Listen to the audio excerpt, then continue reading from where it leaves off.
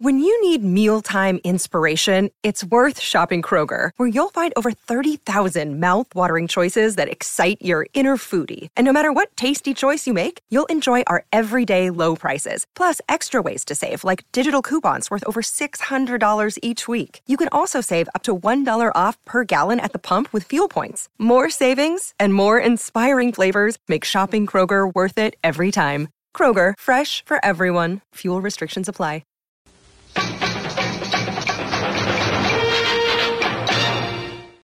The 80s is often seen as the defining era of the teen movie. While The Breakfast Club and Ferris Bueller's Day Off might have garnered all the attention, it was this 80s flick that took the teen movie from raunchy sex comedy to more serious themes of losing innocence, living with regret, and navigating independence at such a young age. Released to little fanfare, with many expecting it to fail, the film became a surprise hit, showing the value of the teenage market. So grab your red bikini or your checkered Vans as Nicholas Pepin and I discuss Fast Times at Ridgemont High from 1982 on this episode of the 80s Flick Flashback Podcast. Is this necessary? That was my skull. I'm so wasted. Is this proper? What is it that gets inside your heads? Is this educational? No, but it sure is fun. Hey, bud, let's party. See Fast Times at Ridgemont High, where only the rules get busted. Rated R. Starts Friday, August 20th.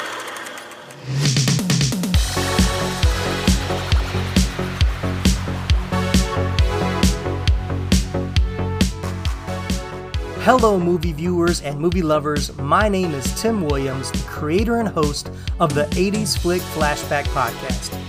On each episode, I'm joined by an 80s flick-loving guest co-host to talk about one of the great and sometimes not so great movies from the 1980s. From blockbusters to cult classics to lesser-known treasures we discovered on cable TV or the now-defunct video rental stores from our childhood. No matter which 80s flick we choose for each episode, we have a lot of fun sharing first-time watch memories, discussing our favorite iconic scenes, and even learning some behind-the-scenes stories about the cast and crew along the way. If you haven't already, be sure to subscribe and follow 80s Flick Flashback on Apple Podcasts, Spotify, or whatever your favorite podcast platform is. And while you're there, leave us a stellar written review and a 5-star rating. You can also support the show by following us on our social media pages. Just search for 80s Flick Flashback on Facebook, Instagram, Twitter, and TikTok. And don't forget to check out our website, 80sflickflashback.com as well. If you want to take your support to the next level, you can become a financial partner for less than $10 a month. The link to financially support the podcast is located in our episode show notes. And while you're there, be sure to check out more fun facts and behind-the-scenes trivia we just weren't able to fit into today's episode. Thanks for listening. Now, on with the show. Did you bring your red bikini? Just making sure. I absolutely brought my red bikini. All right. Well, welcome in, everybody. Thanks so much for listening to the podcast. Thanks for tuning in for this episode. As I always say, we've got a good one today, and I do mean it, as I always do. Well, most of the time I mean it, but today I really mean it.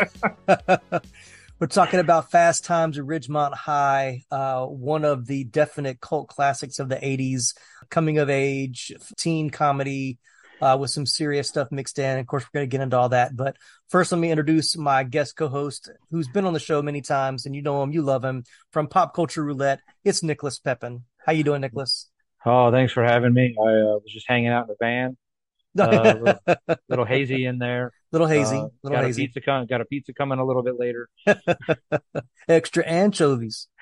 Yeah, no, I mean this is one of the defining movies of the 80s, and it's when you think of the 80s, I mean it's definitely in there as one of the cult classics. But for me, and we'll get to it. I mean, it came out in 82, so I mean really, it kind of set the tone for the entire decade. I mean, John Hughes owned the decade, but right, as we discussed, as we just discussed on that one of the last episodes that you had that we did that special episode.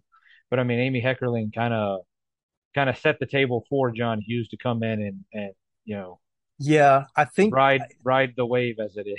yeah, we're jumping in early, but I think this kind of, and we're speculating a lot, but I think this kind of gave John Hughes permission, or it inspired him to say, "Oh, you mean I can make a movie that's not just like Porky's or that type of just, the raunchy sex comedy and have some substance to the story I'm trying to tell." Oh yeah, I mean you can directly see the relation between this movie and some of the serious tone that this movie definitely takes at certain points, Mm-hmm. and The Breakfast Club.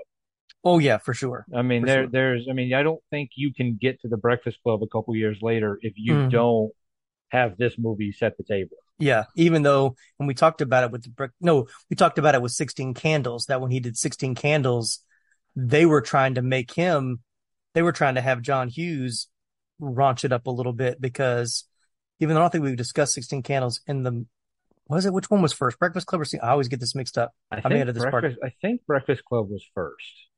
I mean, I could be wrong, but I think it was, but I know we discussed it on one of the John Hughes where they wanted him to give it more of a raunchy edge. I know they talked about that with Back to the Future.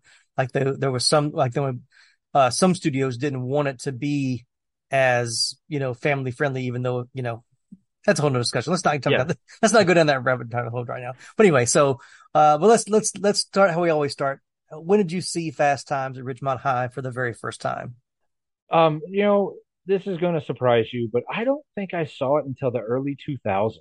Yeah, man, I mean, for Because guys that are our age, I think that's probably, I mean, this is not something that I would have been able to watch at a young no, age. this is definitely a movie that I'm sure my parents would have never let me watch. Right, same. But there was that time period, right, when Netflix was just a mailing DVD, Right. um, that like I went on this like kick of like I need to see all of these like like looking at the IMDb top 100 or like Hmm. these movies that like The Simpsons are constantly referencing or Right. Pop you know culture, those, so right I was like I need to finally actually sit down and watch all of the ones that I haven't seen.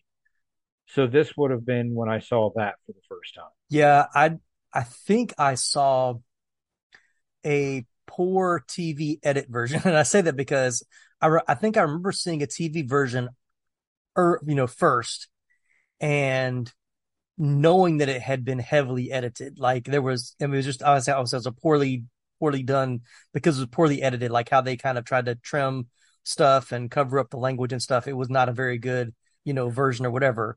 So I think because I think I didn't watch this until I was definitely older. It had to have been like, it might have even been after college, like maybe around the same time you're saying, like in the early 2000s might Yeah. have been when I finally watched it, like the theatrical version for the first time, and was like, oh yeah, they did cut a lot. I know there were certain things that I knew was in the movie already. You kind of people had talked about or you'd seen clips of, um, but there was a definite difference between the TV version that I watched probably as a not when I was young, but probably like as a teenager, like between 14 and 16, probably that I saw the TV version to then when I watched it, the theatrical Yeah. version. This is one of those movies that like I don't understand. I mean, I get like, it's super popular as a cold hit, so you want to get it on TV, but like to edit it or to do what you had to do to get it on network TV, like it just Hmm. doesn't seem maybe now with like the digital technology where you can animate and like, re-edit or, add in, Right, you know, right, things. But I mean, like, and this is a movie you'll never touch, but Showgirls, like when they showed that on right. TV, they animated bikinis over everything, Hmm. you know. But I mean, I mean, think about, late 80s, early 90s, like that technology didn't exist so much, or they Right. wouldn't have thought to do it. So I don't know how you make this movie make any sense on network TV. I think they, like I said, they edit. I mean, it's not a long movie anyway. It's only like an hour and a half Yeah. anyway. So, and then you add in commercials. I think even I don't think it was that long, but I think they had trimmed so much. They just kind of, it was very choppy. Like they just had certain, like of the more funny scenes that they could, change some of the language and get away with. But the serious tones of the movie were definitely not.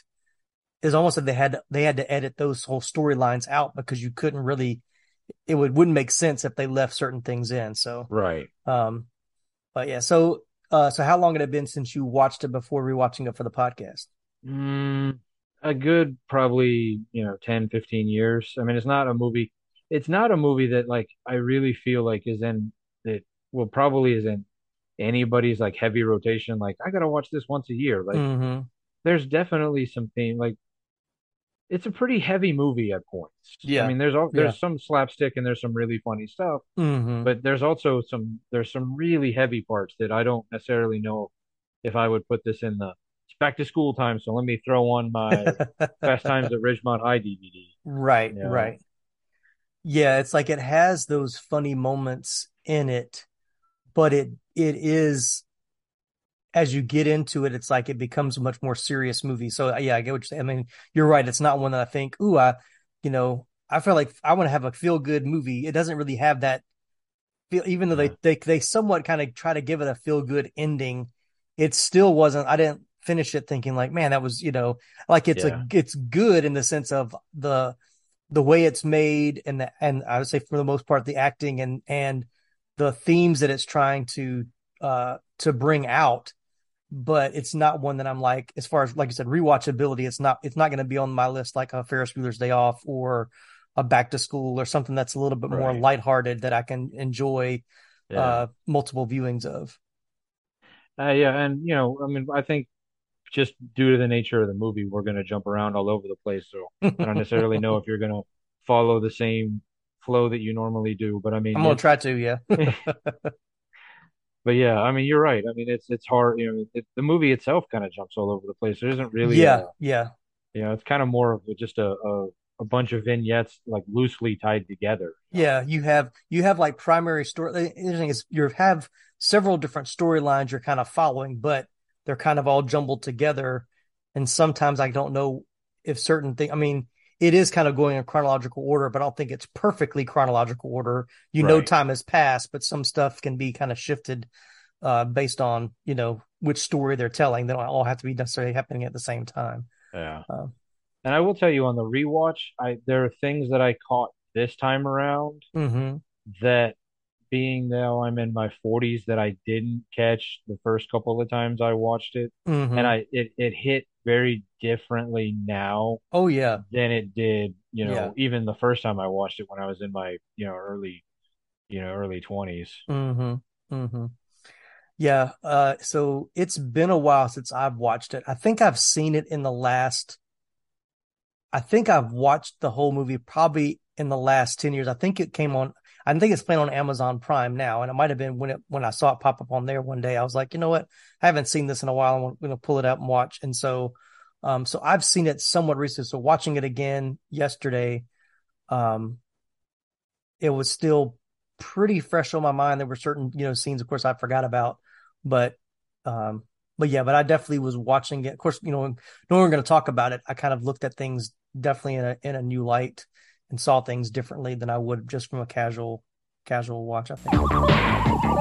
And now these messages.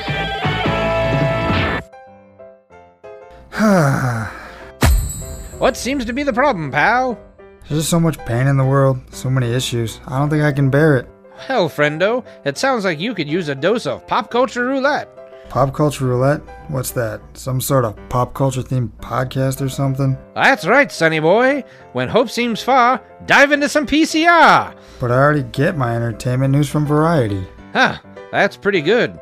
If you're a chucklehead, PCR gives you news you need, condensed, unfiltered, and raw, from three nerds who know a little something about something. Wow, okay, sign me up. That's the spirit. Pop Culture Roulette. New episodes every Monday, available on all major podcast directories. Hey everybody, do you ever just sit around with your friends and reminisce about the days and how things used to be when you were a kid or a teenager or maybe even a young adult? The TV shows and the movies that you watched at the time and how things just aren't quite the same today? Well, let me tell you, I've got the place for you. My name is Chris Adams, and I'm the host of the podcast Retro Life for You. And here at Retro Life for You, we talk about and discuss movies and TV that is retro. And we are going back from the 80s and the 90s and into the 2000s. Hey, sometimes we might even touch back to the 70s if we're feeling good. If this is for you, make sure you look for us on everywhere that you can find your podcast at. Spotify, iTunes, Amazon, Google, Stitcher, or hosted on Anchor FM. And make sure you follow us on all the major networks and leave us a rating and a review. It really does help. Look forward to hearing from you.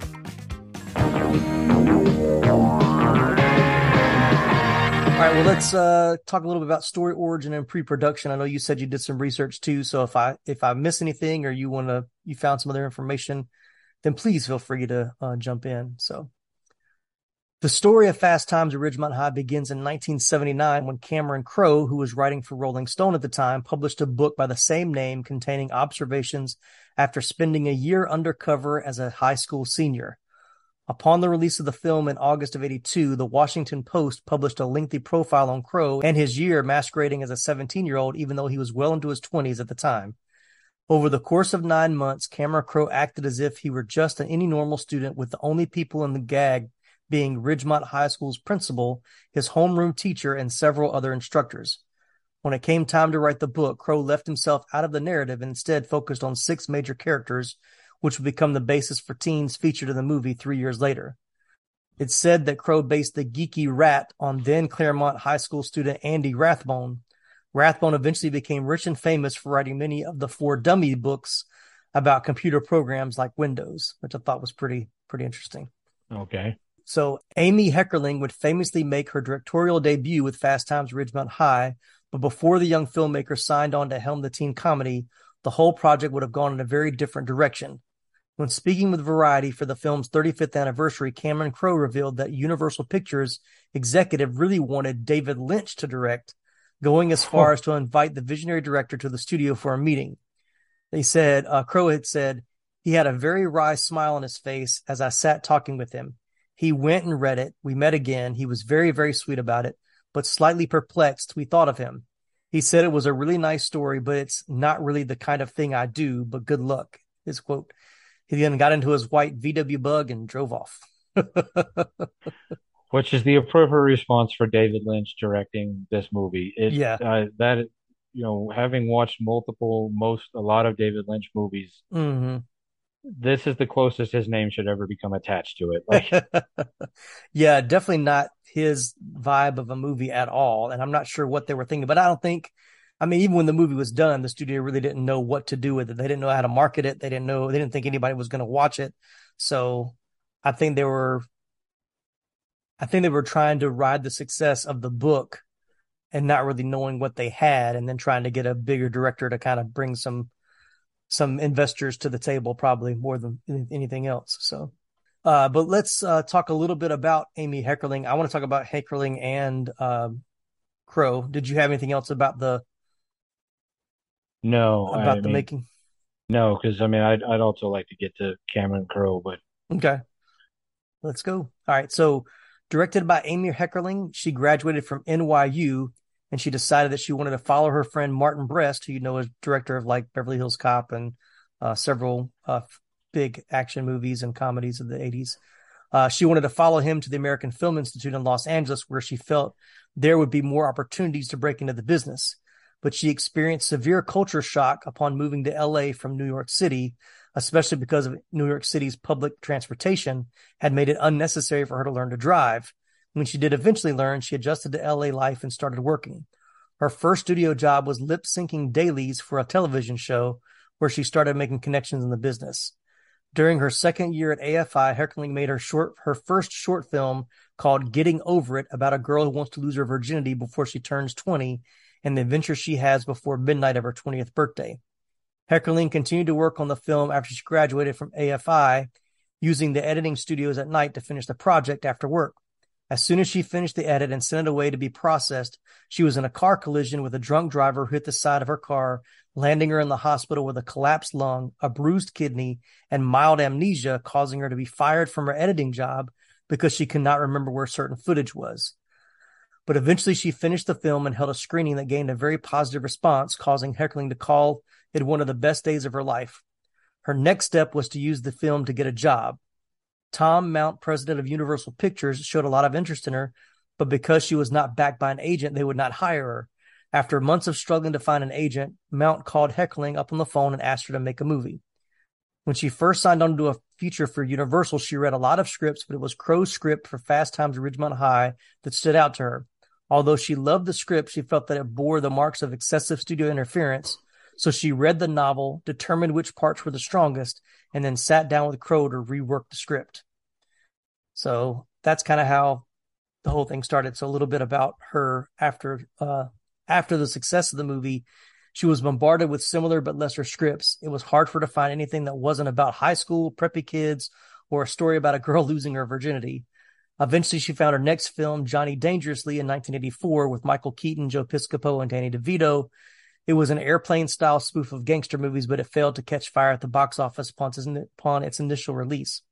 The following year, she directed National Lampoon's European Vacation with Chevy Chase, a sequel to the popular Vacation. With it, she scored her second solid hit at the box office. The film, like many of Heckerling's films, received poor reviews from critics, but proved to be very popular with audiences who just wanted to watch a funny movie. In 1989, she had her biggest success with Look Who's Talking, with John Travolta and Kirstie Alley, and a baby voiced by Bruce Willis. Heckerling got the idea for the film while she was pregnant with her daughter and further developed it into a feature. And then we talked about on the director's episode, in 1995, she wrote and directed Clueless, reworking and updating Jane Austen's Emma as a 1990s teen comedy about wealthy teenagers living in Beverly Hills. She thought of Clueless as a television show because she loved to write the character of Cher, who she described as a happy, optimistic California girl, and wanted to explore all of her adventures. But after she pitched it to her agent, she was told it would make a great feature instead. So a little bit about Amy Heckerling, or I guess a lot about Amy Heckerling. but I mean, think about it. I mean, of course, we did talk about her a little bit on our director's episode, panel episode, but she did have she didn't have a blockbuster career, but I wouldn't say she had a bad career. No, of the 80s. I mean, and even though her body of work is not as prolific as other people, like her impact. Yeah. I mean, get in and get out. I mean, Yeah. And especially for a female director, at that time was already, tough. Right. So, to know that to do the sequel for Vacation is pretty big. I mean, Michael Keaton was kind of at the height of his comedy career when she was doing Johnny Dangerous, even though it didn't go over that well. But she bounced back with Look Who's Talking. That was, I think, a surprise hit. I remember seeing that. We haven't covered that on the podcast yet, but I remember seeing that one. And then, of course, Clueless being probably the one. Well, the one Vacation that people don't really like to talk about too much, European Vacation. She somehow directed that. But yeah. Exactly. I'm saying, but let's say for her to be handed the sequel, they obviously wanted, they weren't going to give it to just anybody. So they knew that she can handle the comedy. She really said, like we said at the top of the episode, and one of the last episodes you did, like she kind of set the table. Mm-hmm. I think she doesn't get as much credit as she probably deserves for setting the tone of the movies and the TV shows that would come, because you would get later in the 80s with like Family Ties and Growing Pains, like, every couple episodes you'd have that special episode where something serious would happen. Right. You have to wonder if she doesn't do that in 82. Mm-hmm. Like, and not to say that she was the first one to do it, but I think Fast Times at Ridgemont High became such a cult hit, like out of the gates, that she kind of laid the groundwork for Breakfast Club and 16 Candles and what John Hughes did, and then obviously they became very popular. So in that late 80s, when you had the TV shows kind of emulating what was happening in the movies, they kind of fed off of each other, and you have to wonder, like, if David Lynch does this movie, well, first off, we're probably never talking about it again. Right. And two, like, who knows what happens with the tone of the rest of the decade. Right. All right, well, let's talk a little bit about Cameron Crowe, who we are both, maybe that's why I thought about you for this episode, because we're both big fans of Cameron Crowe for sure. Yeah. Following the success of Fast Times at Ridgemont High, Crowe wrote the screenplay for 1984's The Wildlife, a pseudo-sequel to Fast Times at Ridgemont High. Whereas its predecessor followed teenagers' lives in high school, The Wildlife traced the lives of several teenagers after high school living in an apartment complex. Filmmaker James L. Brooks noticed Crowe's original voice and wanted to work with him. Brooks executive produced Crowe's first directing effort, which he also wrote the screenplay for, 1989's Say Anything, about a young man pining away for the affections of a seemingly perfect girl. Say Anything was positively received by critics. That was followed by Singles in 1992, a story of 20-somethings that was woven together with a soundtrack centering on Seattle's burgeoning grunge music scene. Crowe landed his biggest hit with Jerry Maguire in 1996. Then Crowe was given the green light to go ahead with his pet project, the autobiographical film Almost Famous, in 2000. And of course, he's done other movies as well, but those are probably the ones he's probably most well known for. Yeah. I mean, again, with Cameron Crowe, like, I mean, when you hear that name, like, it's such a, like, giant name, but then you look at his body of work and it's not that big. But I mean, Right. you know, Almost Famous, Jerry Maguire, you know, Vanilla Sky, you know, whatever. But I Yeah. mean, Elizabethtown, I really liked that one. Yeah, that was pretty good. Yeah. That one kind of gets missed over. But I mean, some of the stuff that he just wrote, like, I mean, I can't say I've ever watched a Cameron Crowe movie or a Cameron Crowe written movie and been like, well, this is bad. Right, right. You know, he knows what he's doing. Yeah. Singles, I remember more for the soundtrack than I do the movie itself. Yeah, same. I think I had the soundtrack before I even watched the movie. It was a while before I finally watched it. Because I mean, Pearl Jam was on it, but you know, I think it was one of those, like, I've listened to the soundtrack so many times, I should probably watch this movie eventually. Right. And I think I probably rented it once just because I'm like, yeah, all right. I did. Yeah, I didn't see that in the theater. I definitely rented it later, but I had the soundtrack already. Now, were you like, so now we're going to jump in the 90s because that's when Nicholas and I were in college together. Were you with the big group of us that went to see Jerry Maguire when it came out? Because I know there was a big group of us at the theater that went to see it. I don't think I was, because I want to say I remember renting Jerry Maguire and watching that, like, on video for the first time. Yeah. So, oddly enough, I was working for a concert pavilion as a security guard for a couple years. Like, when, you know, summer break would happen, I'd go back up to DC right, where my parents were, and so I'd work as a security guard. And occasionally we'd have a big concert where they made us all park, like, away. So we all had to, like, bus over, and then, like, they were just showing movies, and, like, they had Jerry Maguire on, which is a weird choice to show a bunch of people. And I remember, like, going, okay, all right, maybe I will watch, because that's not the kind of movie that I tend to jump at. Right. But you know, I remember watching it going, all right, this is enjoyable. Like, I didn't love it the way everybody else did, but, you know, it is an enjoyable movie, and it's obviously heavily quotable. Yes, very much so. Yeah. Yeah, I can't remember. Was it your roommate? I mean, I had a lot of them, so I know it was one of the guys in the dorm, and this is before Jerry Maguire came out. And it was one of the guys that would come up and would always, you know, go through my VHS collection, because I had like the VHS collection in the dorm. At least it seemed like I had a pretty good selection that people wanted to come and borrow stuff all the time. And we got talking about movies and, like, how the movies that were coming out weren't as good.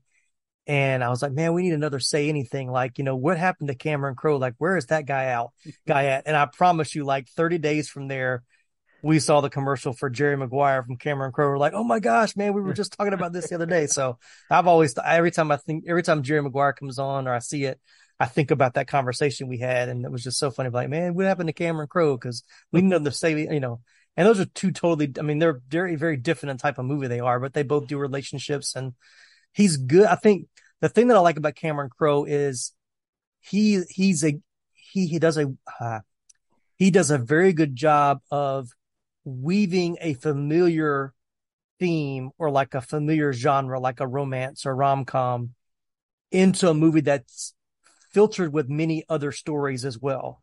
Like, when you think about Say Anything, yes, it's a love story about a guy who meets a girl, but you've got the story of her father. You've got, you know, like, Lane has his own things going on. Like, there's so much depth to the characters that you don't just see them in the relationship. That's all you see. And I think you could see that in this as well. Like he follows the life of several different teenagers that is not, but their stories aren't just so linear in the sense of what they're trying to get from point A to point B, and that's all you see. Like they have multiple things that they're dealing with that you see them encounter along the way. And I think the one thing that Cameron Crowe movies really do well is like the conversation between characters. Yeah, he's great with dialogue. It's dialogue, but it's more real. Like, when you're watching like certain teen movies, you're like, no teens talk to each other that way. Yeah. They just don't. Like at no point during this one did I ever think, man, these kids don't talk to each other that way. Mm-hmm. Like, or this kid is way too grown up for like no 12-year-old is acting like that. Right. Right. And then you get some of those movies where, the 14-year-old is the smartest person in the world, Right. And you're just like, come on now, Mm-hmm. And but I feel like and that's a common thread throughout all of his movies is that most of them, the conversation feels more genuine, more real. Like it's just and even in like trying to think some of the more like Vanilla Sky, which is a little bit more outlandish and a little bit more crazy, Mm-hmm. like it just at least conversationally everything felt more authentic. Yeah. Yeah, I think that's the thing. I think, especially with this one, because he went undercover and he really wanted to get the pulse of what real teenagers in high school were talking about and thinking about and discussing and all that kind of stuff. But there are times where it's kind of hard for me. It was kind of hard to watch it. So I guess, like I said, as an adult, I guess I already said from out of touch, but it's like, would kids really, they're talking about some very frank things, some very serious things. And I was like, well, and I kind of went back to myself. I was like, well, what kind of stuff do we talk about? And of course I don't, it's not exactly the same because I didn't have that same kind of a life as a teenager, but we were honest with you. I mean, we talked about anything and we talked about everything. I mean, there's a freedom as a teenager to talk about those things because you're not bombarded with the things of the world to what, or when, at home, you can only say these things. You only talk this way, but when you're with your friends, we can talk about anything because it's just us. We're not, quote unquote, living under the rules of our parents or, being constrained by the rules of proper conversation in public of, when you're with your parents, or whatever. So, but yeah, some of the conversations they had, I was like, man, that's some heavy stuff they're talking about, or some like pretty explicit stuff they're talking about. And I was like, would you really have been talking about that at the school lunchroom table? And I was like, well, yeah, I can remember hearing some pretty interesting conversations that a story I remember is it was my first day at a new school. I was a junior and I was sitting there eating my lunch. Just like, you didn't know where the cool table was, the not cool table. You didn't know anything. You just walked in and sat down. And these other guys that were in the same grade as me came and sat down and it acted like I was not there at all. Like I was completely invisible. And they started talking about how wasted they got that weekend. Like, man, I got so wasted on Friday night and like all the stuff they did, the crazy stuff he was doing in his car. I mean, just like, why would you say this in front of somebody that you do not know? But they were just so oblivious to me sitting there. So. Well, and much like some of the conversations, and there's a character that we'll talk about. Mm-hmm.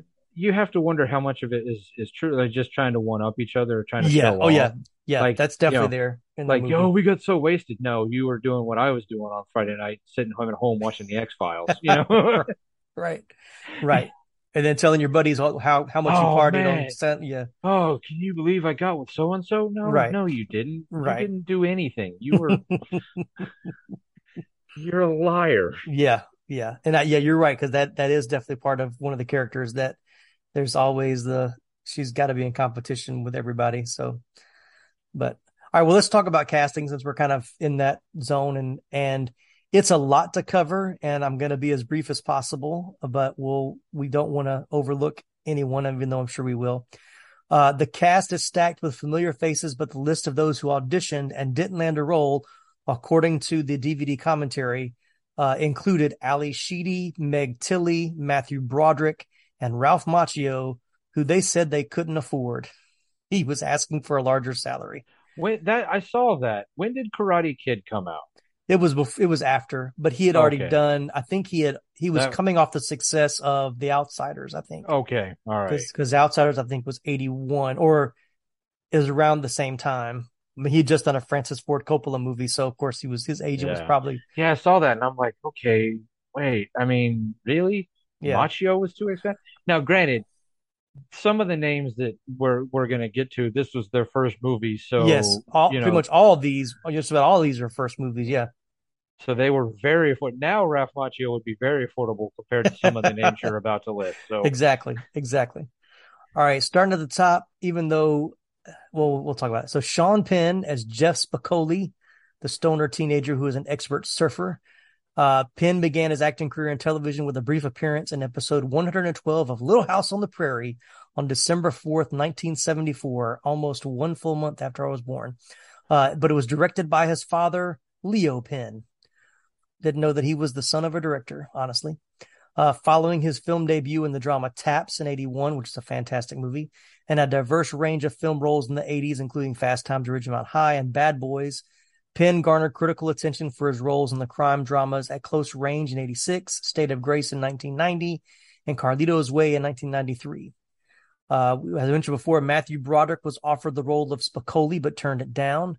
Herculine described casting Penn, whom she first met while he was sitting on the floor outside of the casting office, as a feeling of being super overwhelmed by his intensity, even though all he had done was look up at her. She knew this was her Spicoli, even though they had seen other people who had read better for the role. And I did read lots of stories about how he was definitely a method actor. Like no one met Sean Penn until the rap party. Like he was Spicoli the whole time he was there. And he didn't want anybody on set besides the crew when he did his scenes. He would seem to be very method actor. yeah, I think he even still tries to do that. I don't know. I mean, I guess everybody's got their method. I don't know Mm-hmm. if method acting is for me. Like I know Daniel Day-Lewis is really Right. big into it, but I just feel like I don't know. Like I don't know. Yeah. You're That's a whole nother taking it. Yeah, exactly. that's a whole nother conversation. But Yeah. I may lose some listeners right now, but I've got to say it. Spicoli is probably my least favorite character of this movie, and it always surprises me why he. I mean, I know he was kind of the big name of the movie because, of course, he got top billing for the movie, yeah. but I don't understand why he's the center of like the poster. Even the poster when it came out was just him, like he was a central character, and he's really not. I mean, he's one of the characters that we follow, but I don't think he's my favorite character. I'm with you. He's not my favorite character. Yeah, I have a different character who's my favorite, and yeah, it's probably different now than it was then.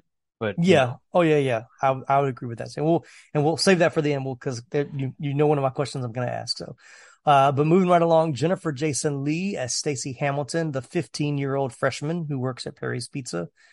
She began her career on television during the 70s before making her film breakthrough as Stacey Hamilton. She later received critical praise for her performances in Last Exit to Brooklyn in 89, Miami Blues in 1990 with Alec Baldwin, Backdraft in 91, Single White Female in 92, and Shortcuts in 93.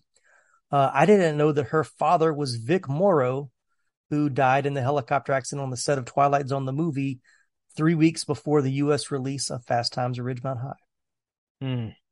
No, it's amazing when you start thinking of because people change their last names and whatnot. Mm-hmm. Like, Yeah. yeah, I know currently there's this whole Nepo baby thing going on. But you're Right. like, yeah, Right. but it's been happening since the beginning of Hollywood. Right. You know, I mean, how Right. many generations of Barrymores have there been? Yeah, exactly. Exactly. Yeah. So Jodie Foster was considered for the role of Stacey Hamilton. Ali Sheedy actually read for the role, but Heckerling decided she wanted someone that seemed younger and more fragile, even though Jennifer is more than 4 months older than Ali Sheedy. I mean, But Jennifer, you know, she yeah, definitely looks young. she I mean, does. She does. I mean, she was actually 19 while filming the movie, but she definitely passed for someone in yeah, their younger teens. yeah. I mean, she So passed for a 15-year-old. yeah. Um, so and I said I was going to do it, but it was going to take more research than I want to do. I wanted to find the actual ages of the characters when the movie was made to see the age differences. I know there were only two actual teenagers, and I'll mention that at the end. But I will say, like, there was only one character that I felt like they really tried to make really young, and he wasn't one of the primary characters either. So, um, he was the I didn't put him down because he didn't do a whole lot of things outside of the movie, but he was it. He was like one of the side friends. He wore glasses. He had like blonde hair, but Oh, the one who begged to move from the one restaurant to the other yes, yes, yeah. because they were Hope you making him do enjoyed your chicken break. nuggets. Yeah, yeah, yeah, yeah. That guy, like, I was like, that guy's clearly 30 years old, and they're trying to make him look like he's 16. So, um, but speaking of looking older, Judge Reinhold is next on the list as Brad Hamilton, the older brother of Stacy. Reinhold had been in over 75 has been in over 75 motion picture and television roles. His films include Stripes, Fast Times, Ruthless People, the Santa Claus trilogy, as well as the 3 Beverly Hills Cop movies. Fast Times and Beverly Hills Cop were voted by the American Film Institute as 2 of the top 100 American comedies. He received an Emmy nomination for his performance as the Close Talker on Seinfeld. I remember that episode. And his guest star appearances in Seinfeld and Arrested Development received 2 of the highest ratings on both series. So they had several people that read for Brad. Tom Hanks was considered, but one of the things I read, I didn't write it down, but I was just thinking about it, was talking about age, that they wanted Reinhold, but they thought he looked too old. Like, he was one of the first people they cast. And one of the producers, like, he looks too old. And so they made the decision, because they wanted to keep him, that they were going to cast all the seniors, quote unquote, in the movie to look around the same age as Judge Reinhold, so that it would be more believable. Okay, that makes sense. But I would, if I didn't know he was a senior in the movie, I would have thought he was in college at the very least. Very least. I'm with you on that. And plus, and if really, unless it's mentioned, because almost every scene in the movie, he's either at home or he's at work. So you never actually see him at school, do you? Like, I can't think of a single scene of him in the school. No, I can't either, quite honestly. Yeah. Maybe at the school dance at the end, but even then, I'm not sure. Yeah. I don't remember if he was there or not. So, yeah. All right. Anything to add so far? We're good? No, we're good. All right. Then we've got Robert Romanus as Mike Damone, the smooth-talking teenager who takes bets and scalps concert tickets. He starred in the 1983 series The Best of Times as Pete Falcone. He also starred in the 1985 film Bad Medicine with Steve Guttenberg. His other TV roles included Fame and 2 short-lived TV series, the 21 Jump Street spinoff Booker, and a show called Maggie Winters that came out in 1998. Never heard of that one. No. Romanus has starred on soap operas such as Days of Our Lives and The Young and the Restless. He's guest starred on many shows, including Chips, 21 Jump Street, Alien Nation, MacGyver, Will and Grace, and My Own Worst Enemy. And he's another one that definitely looks older. Like, I would have thought that he was another, like at the beginning of the movie, before we actually saw him at school, I thought he was just like a guy that graduated from high school and was just still hanging out with kids from high school. Yeah, definitely. Because that 5 o'clock shadow is coming in pretty strong in a couple of those scenes. But yeah, but he didn't really have that big of a career, even though, I mean, I would say of the characters, I felt like he was one of the more predominant characters of the movie. Like him and Mark Ratner were probably the 2 main characters to me. Like, their story seemed to be the one that was told the most in the movie. Right. So, so I'm surprised that he didn't have as much of a breakout as others. But he was good. Yeah, I mean, he was all right. I mean, I'm sure we'll get to it in a little bit, but like, he definitely was one of the standouts. Mm-hmm. And then, as I mentioned, Mark Ratner was played by Brian Backer. He also appeared in the 1985 comedy Moving Violations, and also in Police Academy 4 Citizens on Patrol in 1987. He had a primary television role on the Santa Barbara soap opera. In 1990, he made guest appearances on such shows as Charles in Charge, Give Me a Break, and Growing Pains. Another one, like, with them 2 being, 2 of the main primary characters, really didn't have that big of a career as some of the other ones after this movie came out. No, it's kind of amazing when we get to them, some of the characters or some of the actors who became the biggest stars. Mm-hmm. Mm-hmm. So then we got Phoebe Cates as Linda Barrett, the best friend of Stacy. Phoebe had been Phoebe had been a busy New York model starting at the age of 14. She was featured on the covers of 417 magazines and 2 Elle covers, as well as in numerous layouts and other magazines. She actively pursued her modeling career until she met her film agent at a party at New York's Studio 54. She made her motion picture debut as Sarah in Paradise in 82, the same year she starred in Fast Times at Ridgemont High. She then landed the role of Christine Ramsey in Private School in 83, then co-starred in Gremlins in 84. She also had notable roles in Bright Lights, Big City in 88 with Michael J. Fox and Kiefer Sutherland, Shag in 1988 with Bridget Fonda and Annabeth Gish, of course, Gremlins 2, The New Batch in 1990, and Drop Dead Fred in 1991. Justine Bateman was offered the role of Linda Barrett, but she turned it down in order to star in Family Ties. Yeah, I mean, Phoebe Cates is one of those, like, she had such a big run there, and then she just decided she didn't want to do it anymore. Like, she just kind of retired. Yeah, I mean, of course, Gremlins is this and Gremlins are probably her 2 biggest movies, are the ones I think she's probably the most recognized from, I would say. Yeah. The other ones were not as bigger hits, and there was other movies she was into that I didn't mention that she was like, oh, I forgot she was in this. Oh, I forgot she was in this. So, but yes, Phoebe Cates. All right, moving on. We'll get through the list, and we'll talk more about the movie. Ray Walston as Mr. Hand, the history teacher. Walston is most well known as the title character on the classic TV show My Favorite Martian. His other major film, television, and stage roles included Luther Bills in South Pacific, Mr. Applegate and Damn Yankees, J.J. Singleton in The Sting, Poop Deck Pappy and Popeye with Robin Williams. He played Candy in A Mice of Men, Glenn Bateman in The Stand, and Judge Henry Bone on the TV show Picket Fences, which I was a big fan of. He also played one of the miners in Paint Your Wagon in 1969 with Lee Marvin and Clint Eastwood. As I mentioned, Ray Walston was at the time best known for his role as Uncle Martin on My Favorite Martian in 1963. Unfortunately, Walston, like many actors of that era, was typecast in the role and couldn't book serious roles until the decade ended.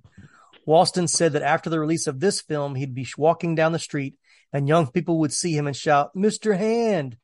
Walston was grateful for that, as it finally meant that he had torn away from being only associated with playing Uncle Martian or Uncle Martin. Yeah. So I thought he was an interesting choice for the teacher. I mean, he was good in it, but it was funny to see him in that role. Yeah, I know him from, I know I must have watched a bunch of episodes of My Favorite Martian, because as soon as I saw him, I was like, oh, that's the guy from, but, but yeah, no, I mean, I actually, he's one of the 2 characters that, like, I definitely have a much different opinion of now than I think when I first saw the movie. Right. Yeah. And let's not forget he was in Rad. That was another big 80s kind of a cult classic that I forget that he's in sometimes. So, all right, one of your favorite actors, Vincent. All right, maybe you could. How do you say his name? Vincent Chevalier. Chevalier. I think it's Chevalier, maybe. Chevalier. I'll go with that. All right. So one of your favorite actors, Vincent Chevalier, as Mr. Vargas, the science teacher at Ridgemont High. Described as an instantly recognizable, sad-faced actor, he was actually diagnosed with Marfan syndrome in childhood, which gives him that kind of a sad-faced demeanor. He gained fame as a character actor, mainly in supporting roles. His better-known roles include Fredrickson in One Flew Over the Cuckoo's Nest in 1975, of course, Mr. Vargas in Fast Times at Ridgemont High, the Subway Ghost in Ghost in 1990, Organ Grinder in Batman Returns in 1992, Chester in The People vs. Larry Flint in 1996, Dr. Kaufman in Tomorrow Never Dies in 1997, and ABC executive Maynard Smith on Man on the Moon in 1999. So Mr. Vargas was actually based on Claremont High School biology teacher George L. Jones. Jones kept many animals in class, like rattlesnakes, entire beehives, bats, and would regularly take students on strange field trips, such as visiting the San Diego sewage treatment plant or to watch surgery on pigs at the University of California, San Diego. Jones taught at Claremont from Jones taught at Claremont from 1962 to 1982. So, yeah, because there's definitely a couple of things with him that I'm like, what high school does that? right, right. Yeah, even when they had all the animals in the classroom, I was like, that was definitely not happening at my school. No. Yeah. And then of course the field trip, which is we'll get to favorite scenes, but that's probably one of my favorite scenes is them at the hospital. Or at the morgue. Yeah. Yeah, it's a weird one. Yeah. I was like, Spicoli, are you in my class? I am today. Then we're coming to the end, I promise. Amanda Wyss as Lisa, Brad's girlfriend, which I didn't even realize that she was in this. Of course, I know her best from Better Off Dead and Nightmare on Elm Street, but as soon as I saw her on the screen, I was like, oh my gosh, I forgot she was in this. She began her career in the early 80s in teen-oriented roles such as Lisa in Fast Times, Tina Gray in Nightmare on Elm Street, and Beth in Better Off Dead. I mentioned all those already. Additionally, she had supporting role as investigative reporter Randy McFarlane in the TV series Highlander the Series from 92 to 93. She is also known for playing Woody's ex-girlfriend Beth in 2 episodes of Cheers in the mid-80s. And because we won't talk about her again, she pretty much played the exact same character that she did in Better Off Dead. Like she did Brad the same way she did Lane. Like yeah. Like I feel like they broke up the exact same way. I didn't see it completely that same way because I thought it was funny because Brad was going to break up with her first. Right. And then she ends up breaking up with him, but she does kind of do it kind of the same way she does Lane. So that is pretty accurate. Yeah. And then, of course, when you were going to get to him, Nicolas Cage made his feature film debut portraying an unnamed coworker of Brad's at All American Burger, credited as Nicholas Coppola. Of course, he's the nephew of Francis Ford Coppola. Cage was originally considered for the role of Brad, but the studio thought his performance was quote unquote too dark. Cage was also 17 then and could not work as many hours as 18-year-olds. Nicolas Cage lied about his age so he could get a bigger part. Surprisingly, exactly no one, Heckling and Crow stated in the DVD that surprising no one, he made up some really weird improvs during filming. And I also read it. Go ahead. So basically he started what he's doing now, like, on the very first movie. Mm-hmm. But I mean, that's almost like a blink and you miss him cameo. Like, yeah, it is. He's hardly in the movie at all. Yeah. But I was going to say, like, I also read an article where it talked about how he bragged about being about his uncle a lot. That was, I'm Francis Ford Coppola's nephew. And so to the point where the other cast got so fed up that they would call him, what was it? The Apocalypse Now quote. I love the smell of napalm in the morning, but they would say, I love the smell of Coppola in the morning. And they did it to irritate him because Francis Ford Coppola directed Apocalypse Now. And so because they kind of drove that into him where he got so upset, he decided to change his name to Cage after this and not tell people that was his uncle, which is probably smart. But probably he was 17. I mean, full of, ego right. and all that kind of stuff. So, for lack of a better term, piss and vigor. So he just probably and he's working with older actors too, that were in their late teens and 20s. So he was probably trying to impress and just backfired on him, but it made him who he is today. But this was also the film debut of Eric Stoltz and provided early roles for Anthony Edwards and Forrest Whitaker. Heckerling also cast her ex-husband David Brandt and his real-life band Reeves, Nevo, and the Cinch as the band at the dance, and her ex-boyfriend, Beverly Hills Cop and Son of a Woman director Martin Brest as the doctor on the field trip near the end of the film. The woman who pulls up next to Brad's car and laughs at him while he's wearing his Captain Hook's fish and chips uniform is Crow's then-girlfriend and ex-wife, Nancy Wilson, guitarist of the band Heart. I think we covered everybody that we could cover, except one. There's one. There's one. Let's see if we're talking the same one. Taylor Negron. It is. Because I was about to because say. we had to complete the Better Off Dead exactly. Link. Like all Right. three of those, I have them listed separately because I was like, all three of them Yep. were Better Off Dead. Yeah, Amanda Wiss, Taylor Negron, and Vincent Chiavelli, that guy, would all later appear in Better Off Dead. And I think it's funny because Taylor Negron is delivering a pizza, it's almost like a cameo in this movie. And I noticed in the credits that he's credited as playing himself. Like they didn't even give him a character name in this movie. It actually says Taylor Negron himself. I missed that. But he's the postman he's the postal worker in Better Off Dead. Right. But he played a pizza. He played a pizza guy in something else. He was in. He's been in so many movies. It's probably easier to say what he's not been in the 80s and 90s. Yeah.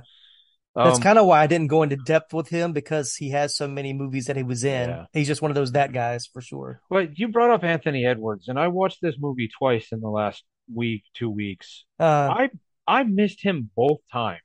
Like I had his name written down. Yeah. Because I came across it on the list, and like I caught Eric Stoltz. Anthony Edwards is almost unrecognizable, but he's the other friend. Like him and Eric Stoltz are the two friends of Spicoli, but he's got such long, like his blonde hair is kind of covering his face most of the time. Okay. And he literally looks like he's 15. Like he looks like he's the youngest one of the three of them. So when the random scene of Spicoli and his two friends walk into the burger joint and just rip their shirts off for no apparent reason. Yep. Okay. I thought that's who they were talking about, but yeah. You're right. He's unrecognizable. But he doesn't have. I think he has like one line in the movie when they're going somewhere. He must have lost his hair like the next day after they started filming. Yeah, I think he. That's a funny story. Like unless he buzzed it for Top Gun and then it never grew back. Because I actually knew somebody like when I was in high school that did a buzz cut, like cut it like really really short. And then it wouldn't grow back, like it wouldn't grow back full. So it's possible. And I mean, he just maybe lost his hair, but yeah, I don't think that was a wig. Now, Sean Penn was wearing a wig, or a partial wig. They said the top of his hair was still, there was part of his hair that was still what he had from TAPS, but because it was so short being in a military academy at TAPS, they had to like fill it out with wig in other spots. So I thought that was funny. Okay. Yeah, you hit everybody. I mean, you've hit everybody else. So, but yeah, the only teenagers that were actually in the movie were Jennifer Jason Leigh, who was 19, and Nicolas Cage, who was 17. And it says I saw one said Phoebe Cates was 19, but I thought I read somewhere else that she was a year older than Jennifer Jason Leigh, which would put her at 20. So some of my notes got mixed up somewhere, I guess. So because we're going to say this. So who was your favorite? Brad. Yeah. Yeah. Judge Reinhold. I mean, I would have liked other people, the first couple times I saw it. I don't know. Like as much as I apparently am into like the stoner comedy, I've never been one myself. Right. So like Spicoli like doesn't really speak to me. This time around though, like I really Brad, like I probably at one point was really like glommed onto Rat. Yeah, I was gonna say when I was younger, Rat was probably that was me. I mean, that was me as absolutely. Age. Yeah, I mean, we talked about that with Better Off Dead, but yeah, Rat definitely would. But this time around, not necessarily that I'm like Brad at all, but just most of his scenes are in my favorite scene section. Like he was the way he acted, his reactions to stuff is just. I mean, he became my favorite character. Yeah, it's funny watching him kind of the levels of disappointment that keep coming at him, and it's like he just has he has his breaking moment. But yeah, I would say Brad is probably my favorite as well. But I was gonna say like Rat watching it as a teenager, I definitely would have gravitated more towards Rat because that would have been my storyline of that pining for the girl and having a shot with a girl and not knowing what to do and just being so, not knowing what to do and then afraid to do anything at the same time. So Mainly because I'm not going to use real names, and it just will embarrass myself more than anything. I remember directly sitting at the lunch table in high school, and one of the girls that I was talking with at the time says to me, "Man, I sure hope I find a date to prom or homecoming." mm-hmm. And I looked at her instead of being smart Right. and following through, I went, "Well, I sure hope I find one." Yeah. Yeah, just, hammer foot, just, Mm-hmm. Yep. Yeah, I have thoughts of like saying if I would have known now, if I would have known then what I know now, I would have had more dates in the sense of there were girls that I realized now that probably did like me, but I was just so oblivious or so scared. Even though they were definitely throwing me signs, I was just oblivious to the signs, and I was like, oh, that's what that meant. Oh, that's what she was trying to tell me. Yeah. No, yeah. No, yeah. Clueless, completely clueless. I mean, I wouldn't change how I did it just because, No, it would change where I am now, and I'm exactly. Yeah. pretty very happy with where I am right now. Mm-hmm. But, at the same time, you look back on it and you're like, man, what a moron you were. Right, right. But going back to Brad, like, yeah, as I would almost consider, once again, I don't think about Brad being a senior in high school. I think of him being like the college or out of high school guy that's trying to work and make money, and the jobs, the breakfast scene where the guy wants his refund. And anybody that's worked in the food service or the retail industry knows what that's like, of somebody just being a jerk, and you're trying to, like, explain to them there's a policy and protocol, and then that one moment you kind of blow up, and then it blows back up at your face. Yep. Yeah, so those are good. But yeah, I think and I've been at that point where you're just like, what else can go wrong with this? Like, how many other ways is this going to get worse? And I think it's funny how he jumps from fast food restaurant to fast food restaurant. Right. Yeah, I'm sure there were a lot of people in high school who have that exact storyline. Mm-hmm. Getting fired from one fast food restaurant, so literally just walking across the street and getting a job at the other one. Right. Oh yeah. I knew guys like that in high school for sure. Like, weren't you just working across? Yeah, I quit. I just came across over here. But I know we're not talking about favorite scenes yet. We're getting there. But one of my favorite scenes with Brad is when he's driving the car in the Captain Hook, whatever costume, and he goes to take a bite of the fish, and he's like, "This is horrible," and like he like spits it out of the car, and then he just starts throwing all the food out of the car. It's like, I'm done. I can't do it anymore. Like, I just thought that was hilarious. That was hilarious. Yeah. And now these messages. Comic books have been around for almost a century, and in the last 2 decades, we've finally gotten to see many of these characters brought to life in movies and on TV. On the Moving Panels podcast, we discuss movies and TV shows based on, inspired by, and adapted from the world of comic books. Join me and my guests as we discuss both the good and the bad from Marvel, DC, and even some of the lesser-known comic book companies. Learn what is and isn't from the comics, as well as our nerdy review of the movie or show. New episodes drop every Monday, and you can find us wherever you listen to podcasts. So join us for Moving Panels, and I'll see you on the other side of the page. Now playing on a cell phone near you. A show for all the manly men out there, where guys talk about their favorite movies and what they can teach us about being a man, featuring the coolest guests. Murder somebody is not like killing an ant. The most gratifying laughs. It's Tombstone, what can I say? And a fresh take on movies like you've never heard before. This will be the thing that gets written on his proverbial tombstone. We aren't here to criticize the movies you love, but to praise them for how they apply to our lives as husbands, fathers, and really all men in general. So buckle up your seatbelts, because Manly Movies is here. Subscribe on iTunes, Spotify, or your other favorite podcast catcher. And remember, man up. What's up, dudes? I'm Jerry D of Totally Rad Christmas, the podcast that talks all things Christmas in the 80s. Toys, movies, specials, music, books, fashion, and fads. If it was gnarly during Christmas in the 80s, he's got it covered. Wait, is there a lot of things to talk about for the 80s and Christmas? Well, you got the movie giants like Christmas Vacation, Scrooged, and A Christmas Story. There are TV specials like Muppet Family Christmas, Claymation Christmas Celebration, and a Garfield Christmas Special. Plus classics shown every year. You also jam out to Last Christmas, Do They Know It's Christmas, and Christmas in Hollis. But most of all, it was a time for the most bodacious, best-selling Christmas toys ever, like He-Man, G.I. Joe, Transformers, and Cabbage Patch Kids. Yes, them too. We cover them all, plus much more, including standard segments like Hap Hap Happiest Memory, Gag Me with the Spoon, The Other Half of the Battle, and Chant with the Littles. So tune in to Totally Rad Christmas everywhere you get your podcasts.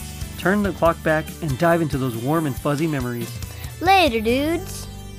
All right, let's jump in. Favorite scene.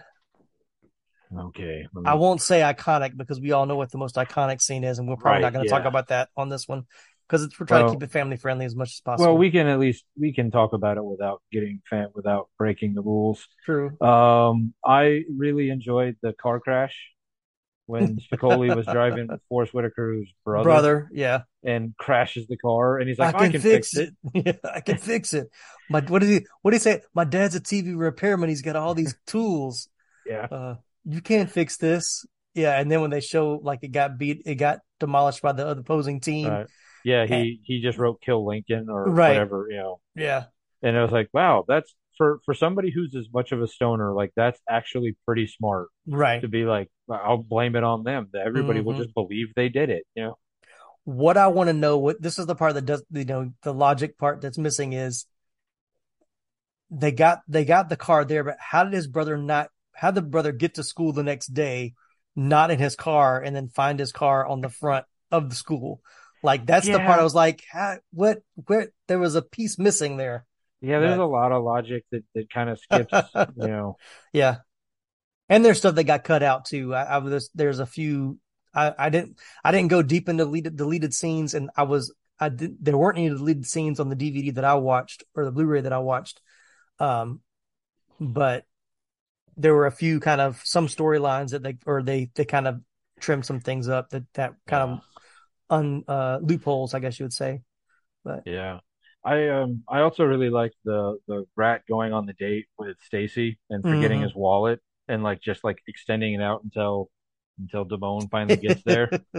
Yeah, like when he calls him, he's like, "Well, man, I'm kind of busy. Like, you're sitting in your room watching, was it Leave It to Beaver or whatever he's got on the Something TV?" like that, yeah. Yeah, that was like, and that would have been totally me at like my friend, "Hey man, I need you, dude." I'm like, "You don't know how busy I am right now," and I'm probably like sitting on the couch with like Cheetos watching, Ferris Bueller's Day Off for the 16th time, and I really don't want to leave right now. But funny story, it's funny now, but not my first date, but one of the first times I took my wife out, I met her at her job to take her to lunch, got to the lunch place and realized that I had left my debit card at home and didn't have enough cash to pay for the lunch. I did not have a friend to call to come bring it to me. So she actually had to pay for the lunch.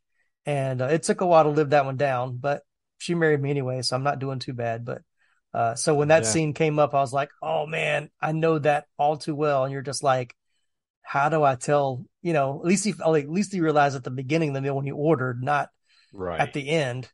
But yeah, but what I would have liked to have known was how long they waited, because I know, it's a long time, all the food on the table. Like, was that like an hour, 2 hours? Like, were they for 3 hours before he finally showed up?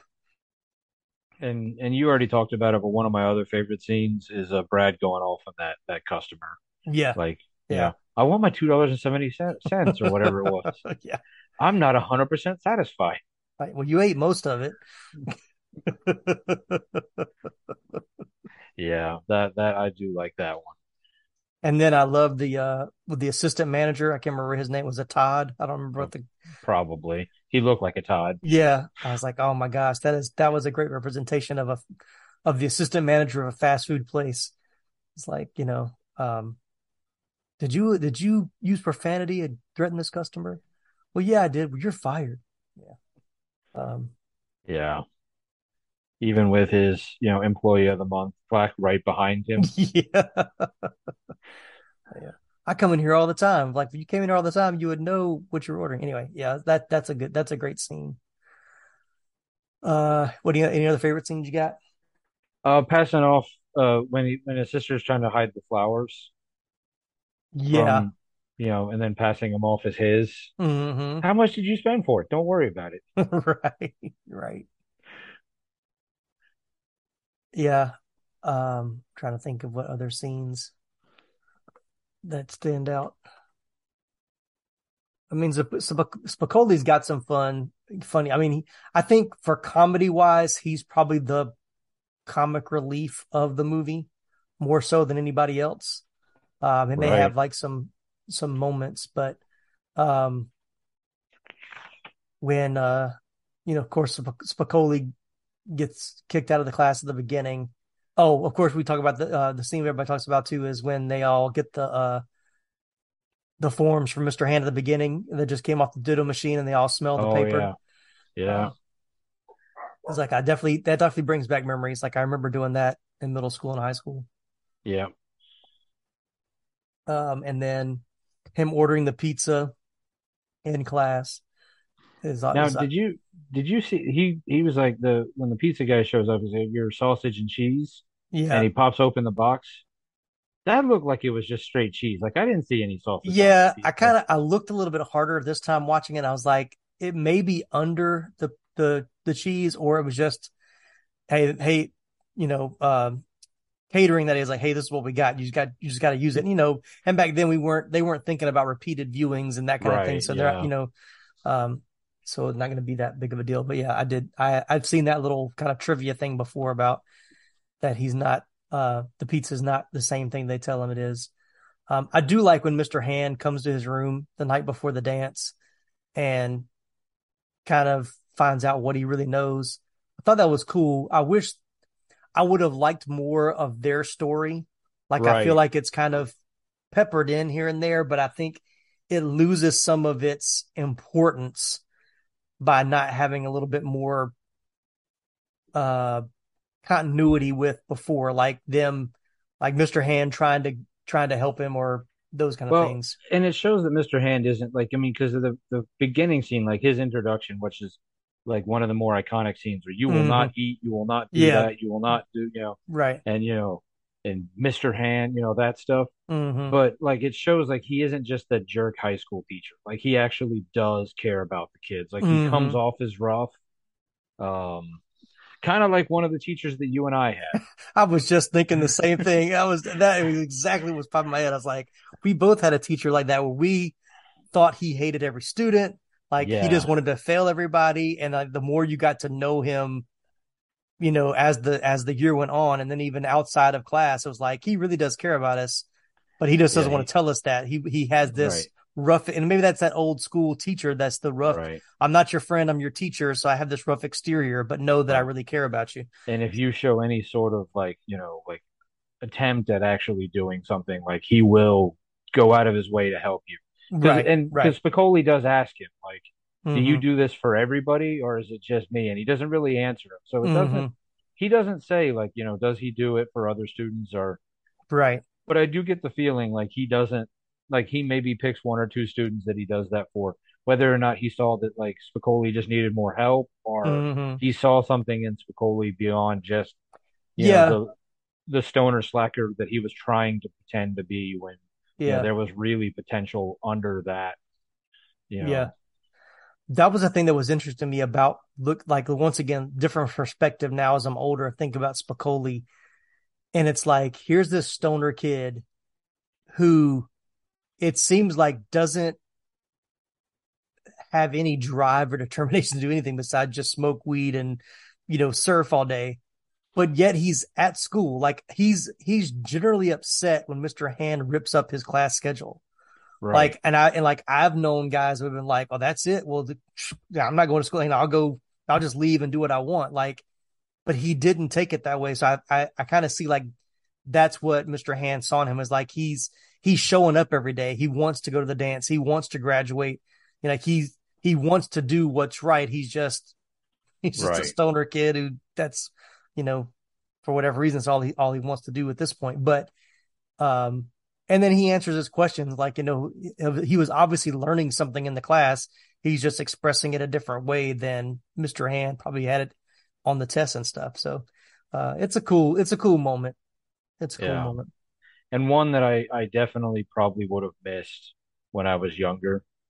I would have just seen it like, just would have been another one of the scenes. But now, like you said, as I'm older and I'm watching it, I'm like, huh, like I'm definitely seeing the subtext there that I would have missed. Mm-hmm. Mm-hmm.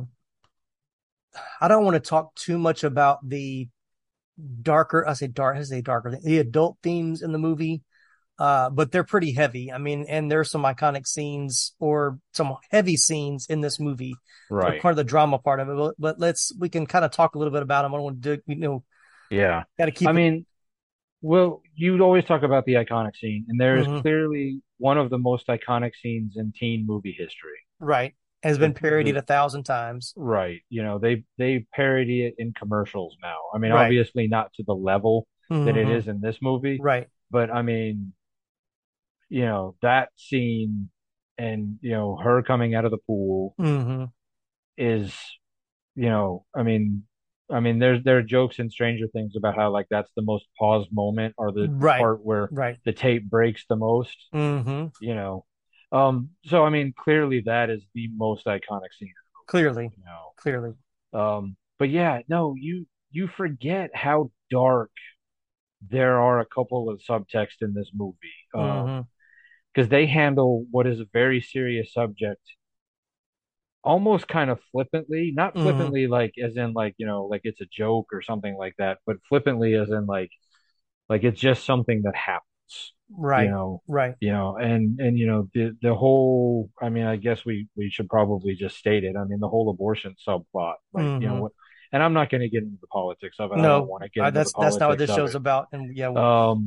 But I feel like for a teen movie to handle that subject the way they handled it is about as deftly and is about as creatively, without getting into the politics one way or the other, like Mm-hmm. very carefully done. Yeah. And I mean, handled in such a way that like it's not really something that you want to have a big debate about anyway. Right. It Right. just happens. Yeah. I mean, It is. Yeah, I'm with you. It's like it's there, but they don't dwell on it long enough for it to become like the main point of the movie. Like it's right. there, it's part of their story, and that's just what it is. Like that there are ramifications. Like Mike Damone was supposed to be there to pick her up. He was supposed to pay half. Learning to be independent. Like we don't see many parents in this movie at all. Like it's all just the Right. teenagers. So, he's got to come with that money on his own, and he's trying to like call friends that owe him money to get money to pay for it. And he gets to the point where like he's not going to have the money, so he just bails and doesn't show up. And she feels like she still has to go through that anyway. So of course her brother finds out, and then once again, there's so many like TV, after school special movies that we've seen that are going to take those situations and become heavily melodramatic Right. drama pieces. And here instead it's just part of the story. Like it touches it and it moves on. It's not, they don't dwell on it enough for it to become right. This big a huge subtext of the movie. But it's definitely still there, and it's still because I wrote down that Damone is just, he ends up being a really bad friend, mm-hmm. as well as just bad at many other things. But right. It's just, like, because and I think that's where, like, up to that point, like, he maybe is one of your favorite characters in the movie. Yeah. And then he does what he does, and then he bails after that. And you're just like, wow. So, like, I mean, all this talk and, like, the way he, tries to interact with what you thought was his best friend, mm-hmm. for him basically to stab his friend in the back the way he does. Right. And then to be like just a complete loser about it in the first place. Like, and yeah.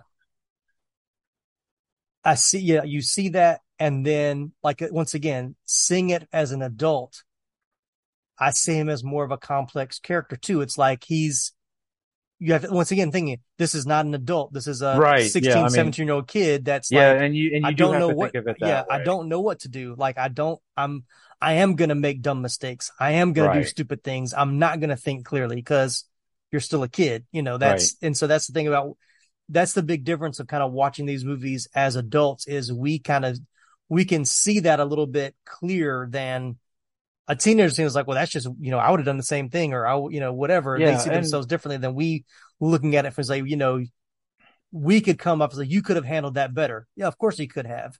But right.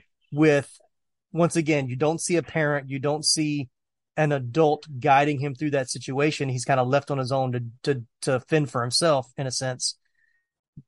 He made the decision he was kind of right. poorly equipped to make. So, and by the grace of God, thankfully, I never have found myself in that situation. So I'd like to say that, I would have done it better, but I can't honestly say that I would have, but I don't know, because I never put myself in that situation. Right. So, but yeah, I mean, yeah, you're right. You can say like, hindsight being the better part of, whatever, but he is he makes bad choices, and and who knows, because this isn't really like one overarching story. It's just little vignettes kind of loosely sewn together. We don't know what the ramifications were. Right. Because clearly what's her name? Linda? Which Phoebe one? Cates' character. Is that Linda? I don't remember. Yes, you're right. Yes, Linda. Clearly she starts taking it out on him. So at some point you have to figure out that Brad probably finds out. And, clearly Rat did, Oh yeah. So, so you have to wonder what happens there, and we never find out. And I'm sure we'll talk about the TV show. I never watched it, so I didn't either. I didn't even try to hunt it down to see if, if it's streaming anywhere. I didn't. It didn't last very long, so it wasn't something that I really wanted to seek out. But speaking of some of the, like this specific plot line, have you ever seen Last American Virgin? No. Okay. So I watched that one when I interviewed Diane Franklin because that's one of her movies she did before Better Off Dead. I'm kind of hit this part and then we'll go back into some more trivia that's a little more lighter. We're kind of in a heavy spot right now, so I want to kind of stay here and we'll end on a happy note. In the commentary, Crow mentions the movie Over the Edge from 1979 as something of a reference point. Now, Over the Edge was a movie made. It was is a foreign film, but it was made by the same director that made Last American Virgin, which basically Last American Virgin is just an American version of that. I want to say it was an Israeli film.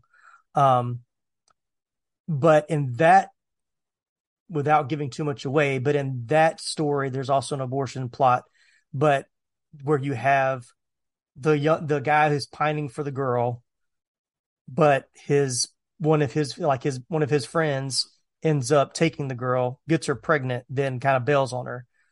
In Last American Virgin, the kid goes and helps her recover from the abortion. It's a much bigger part of the plot line in the movie. But it doesn't have a very happy ending either. And I won't get into that, but if you haven't seen it, it's a very good movie. It's kind of like this one where there's a lot of slapstick and a lot of goofy, funny, teen comedy things.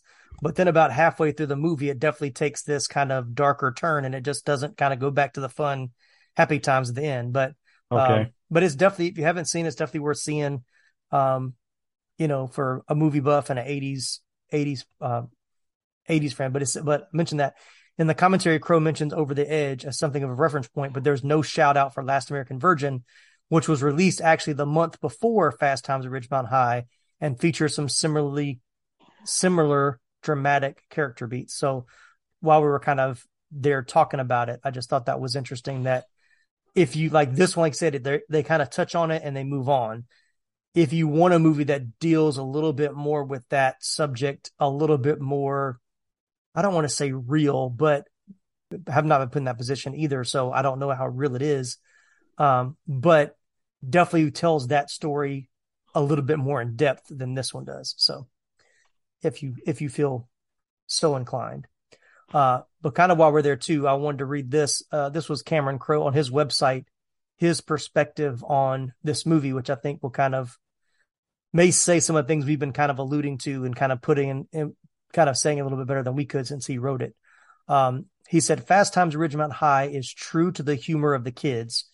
He said, it's not a teen exploitation picture. It's the way they live, the anguish and adolescent turmoil as portrayed in most of the current articles and movies about teenagers is important, but the humor is also important. The kids love to have fun.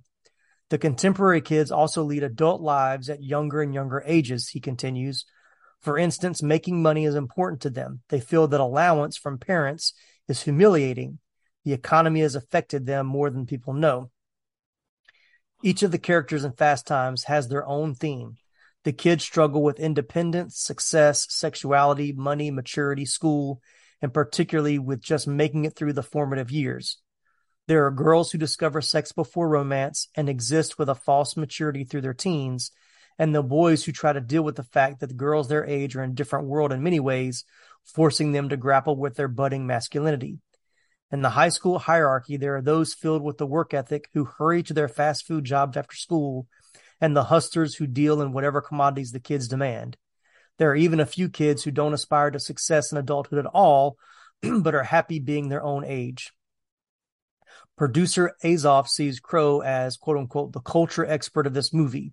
He really understood it, knew it, and lived it. It's about relationships and growing up fast. The time goes by so fast for kids today who are out on their own much earlier than the past. They learn very quickly how to deal with their independence. Crow said there are two meanings of the title Fast Times. He said the primary meaning is that adolescence is faster than it was in the past. The other meaning is that it captures the whole fast food system that these kids are involved in today.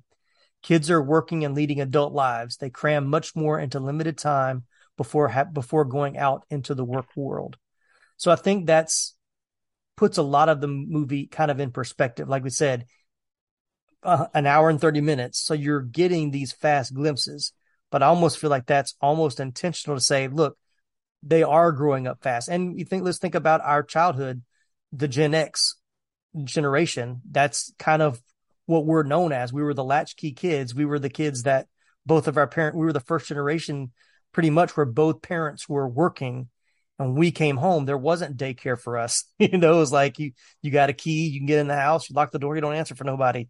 Right. You watch afternoon cartoons, and if you have homework, you do it until somebody comes home and makes dinner. I mean, that's the childhood I remember.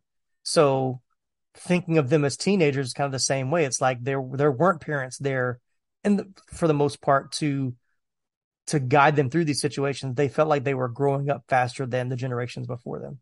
No, you're right. I mean, I thankfully was one of the lucky ones where my mom didn't go to work until like I was a junior or senior in high school. Okay. So like I didn't necessarily have the complete latchkey kid experience, but I definitely was way more independent than kids are. Like I do remember the days of just being, kicked out of the house. The sun's up, get out, Right. Yeah. I remember getting my first job when I was, so I got my driver's license and I was like, I got to get a job. Yeah. I started working when I was 15. I was bagging groceries at 15 before, and before I was 16. So yeah, but yeah, I mean, I had an older sister, so I wasn't totally necessarily by myself. I mean, I had a sister there, but we were still there by ourselves. I remember we tell stories now about, coming home and being hungry. My sister would take a piece of loaf bread and just put it in the microwave for 30 seconds till it got soft. And then she would just eat bread. Or, I remember taking like the Steak-'em sandwich patties. My mom would buy those. I remember as like before middle school, like I had to have been like in 5th or 6th grade. I was cooking that on the stove with no adult supervision. I remember being home from school by myself in elementary school, like by myself at home way before it was the legal age. Now it's like, you can't be left alone unless you're 13 or older, I think now is in some states or some counties, I guess. Yeah, I don't know. I don't keep up with that. So yeah, well, as a parent, we have to, but yeah. All right. Well, we've talked a lot longer on this than I thought we would, but anything else to add on what he said? I think he said it pretty succinctly. Yeah. So it's, yeah. All right, well, let's hit some scenes and trivia, kind of get a little bit more happy note to end this one. Not that it was necessarily sad, but just we're serious. So Amy Heckerling said she was seeking to make a comedy that was less structured than conventional ones and more like 1973's American Graffiti, so that, quote unquote, if you woke up and found yourself living in the movie, you'd be happy. I wanted that kind of feel. So she wanted it to be, like we said, not one overarching story, more like little bits and pieces where you kind of find yourself in it. So, okay. The mall scenes were shot during the night from when the mall closed at 9:30 p.m. to when it opened again at 9 o'clock the next morning. The two kids who Damone scalped the tickets to were under 18 and due to labor laws couldn't film past certain hours. So they basically only had 10 minutes to film their scenes. Speaking of that, yes, Van Halen tickets in the first 10 rows for $20.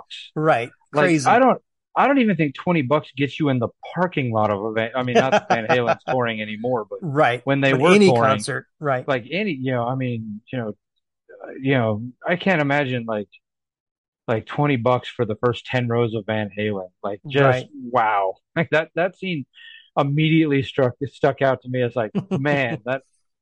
Yep. Even when, like I said, we talked about the fast food scene, was like, my breakfast was like $2.15 or whatever. I'm like, who can get a full breakfast for $2.15 anymore? Come on, man. Yeah, no, yeah. According to Amy Heckerling, Sean Penn and his pals were actually smoking marijuana in the van as they exited for the prom. No surprise there, I don't think. Well, if he's a method actor, I'm assuming that I'm sure he was. Yeah. In the tradition of E.T., the Reese's Pieces, in the tradition of E.T., the extraterrestrial, and Reese's Pieces, this movie also had product placement for an obscure brand, and it became famous. You know what it was? The Van shoes. Yeah, the checkerboard canvas decks Spicoli hammered himself with. Vans became a national brand soon after, and they said, I think the guys who own, or the makers of the shoes, so they weren't ready for the demand when it finally hit. They were trying to keep up. So we talked about like only deleted scene I put in here. We talked about kind of some things that didn't make sense. So in a deleted scene that is often shown on TV broadcast, Stacy tells Linda that Ron Johnson, the older guy that she went to the point with, had called her house and was told that she was still in high school, which is why we never see or hear from him again after that point in the movie. Yeah, and Ron Johnson, which is a fake name if I've ever heard one. Yeah, exactly. When she's like, I'm 19. Come on, man. Right. Like, I mean, even though she was actually 19 in real life, like she don't look 19. You had to know she was lying. Right. Yeah. Those scenes kind of I do want to mention this. I didn't put this in. I don't know why I didn't really, because I don't talk too much about it, but Amy Heckerling really, there was a lot of those, like some of the more explicit scenes, I'll put it that way. She wanted to film differently, but the studio wouldn't let her do it, or also MPAA. Not that they weren't trying to be overly explicit, but she wanted to show the nervousness and the vulnerability and the nervousness. There was a certain word she used that I thought was good. I can't think of it now, but basically like that experience of being young and, doing what they were doing. That's like, how do you talk about this on a podcast? But she wanted to show that how awkward it was. That's the word I was looking for. And she hit the nail on the head with the two scenes I think you're talking about. Yeah. Especially the first one, the one at the point, like the one at the point, she specifically said there were things like the scene. It's interesting to watch now because you see her like looking at the things that are written in the dugout, and it's like there's a part like, what does that even make sense? But she wanted to show her perspective of like, this isn't romantic, this isn't, right, a relationship. It's just, you're just saying you did it. So does that really even, mean anything? And then later with Mike, where it's that awkwardness, like she wanted a scene where they were actually standing there looking at each other and both being like, oh my gosh, we're about to do this. Why are we, like almost having like an internal dialogue with each other. Like, are we sure we want to do this? Why are we doing this? But they wanted to cut so much of that out because they didn't want the realness of it. They wanted just the, Right. what they got. So sorry, we went back into the serious talk, but I thought So, that was. this movie does was worth that. mentioning. Yeah. The movie it goes in ebbs and flows where you get a scene where it's, where Brad, threatens to kick somebody's butt over Right. breakfast, and then you get the serious line, and then you get back to the there's no way in real life, although apparently it did happen. They were taken to a morgue and shown a dissection. Like I was like, there's no way. And then like during your trivia and somewhat I read it, I was like, wait, so somebody actually did something close to that? Like what? Also, what high school has a monkey? Yeah. Very true. Very true. All right. Any other scenes or anything else you want to mention? There's two other things, but one in particular. Okay. Linda, Phoebe Cates' character, keeps talking about her super mature boyfriend, her fiance, yeah. The more she talked about him, and the more she started kind of contradicting herself here and there, and they kind of hint at it in some of the trivia that I was reading. Right. But like I really kind of started to pick up on it before I even read the trivia. He's fake. Like he's not real. Yeah. Like look, I figured that when if a high school girl says her fiance that's in wherever, you already know that it's a lie, that they've never seen. So I assume that pretty early. Yeah. I honestly have to wonder, like, because she's like, oh yeah, I've done all this and I've done all that. It's like, how much of it has she actually done? Like she's goading her friend into doing things that, neither of these girls should have been doing. And you have to wonder, like, how much was she actually doing herself? And I knew people like that in high school that were the exact same way, that had all this. They talked a big game, but then I totally have a girlfriend in Canada. Right, exactly. The girlfriend in Canada. Oh gosh, yeah. I met her at summer camp. I hate to say that I played that game and it backfired pretty bad. So I'm confessing this on my own podcast. I found some picture in a catalog or whatever and tried to pass it off as a picture she sent. Oh, I never did that. So bad. I'm surprised. I'm honestly surprised I did, quite honestly. Right. If you want to know what kind of guys we were like in high school, this episode should tell you all about that. And Better Off Dead. I think both of these episodes together, I think you'll really kind of put a pretty clear picture of who we were in high school. Right.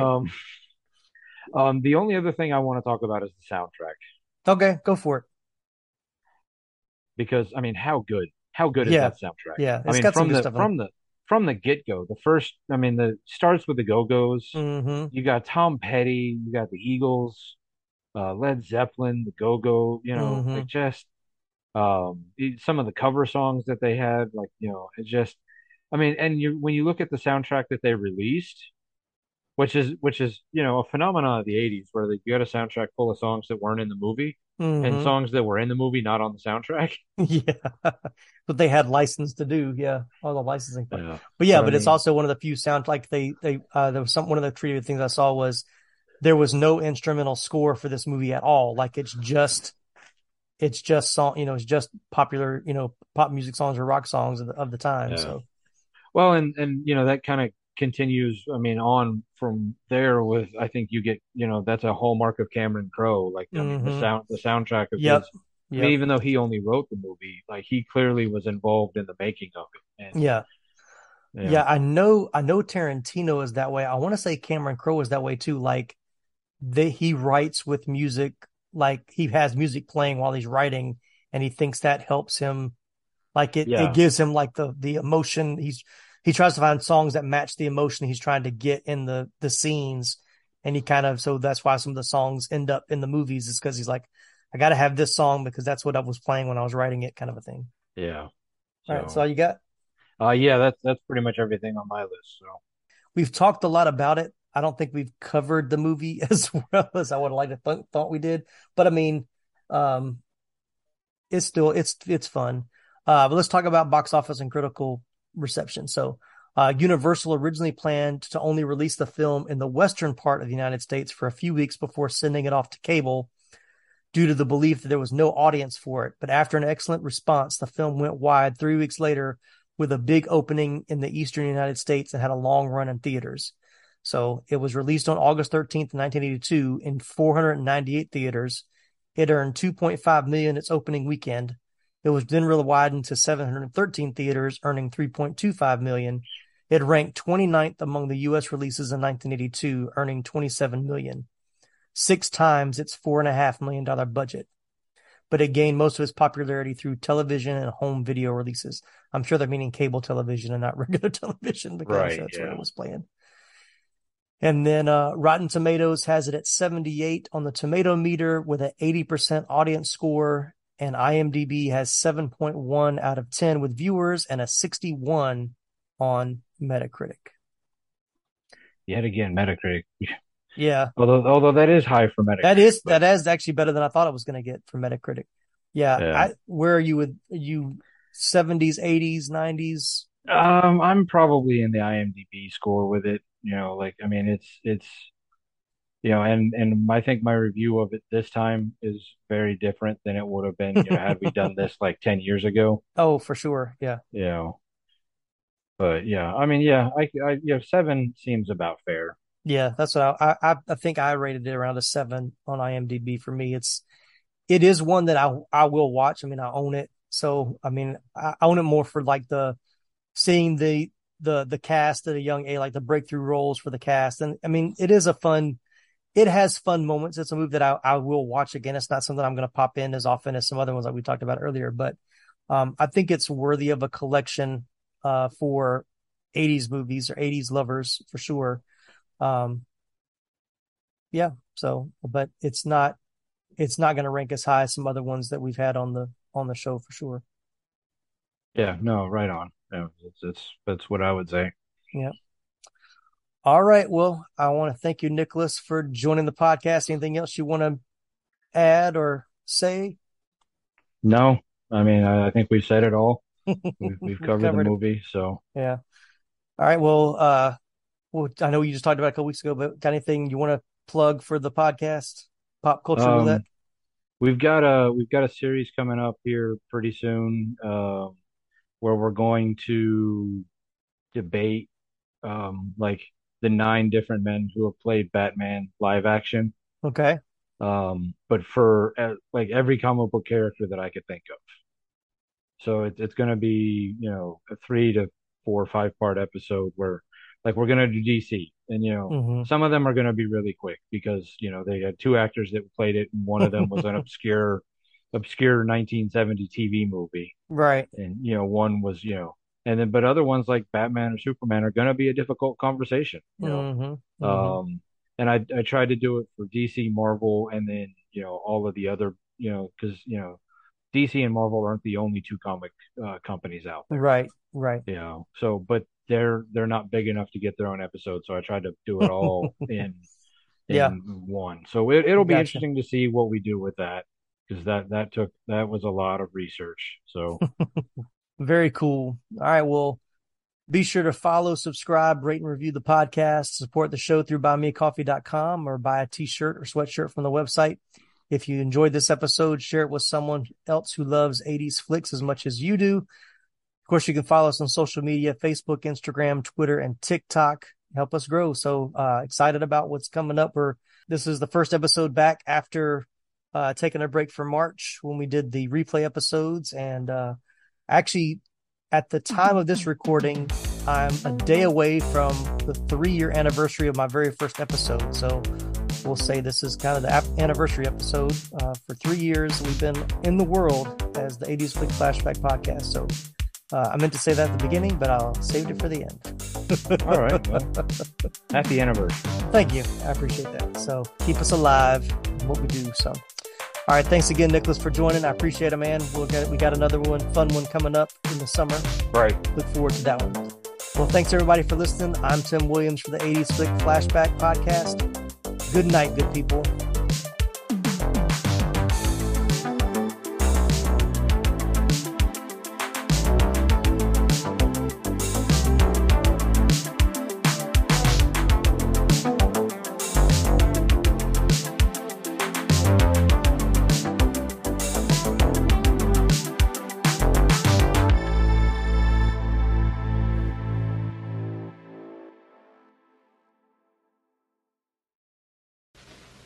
You're still here? It's over. Go home. Go.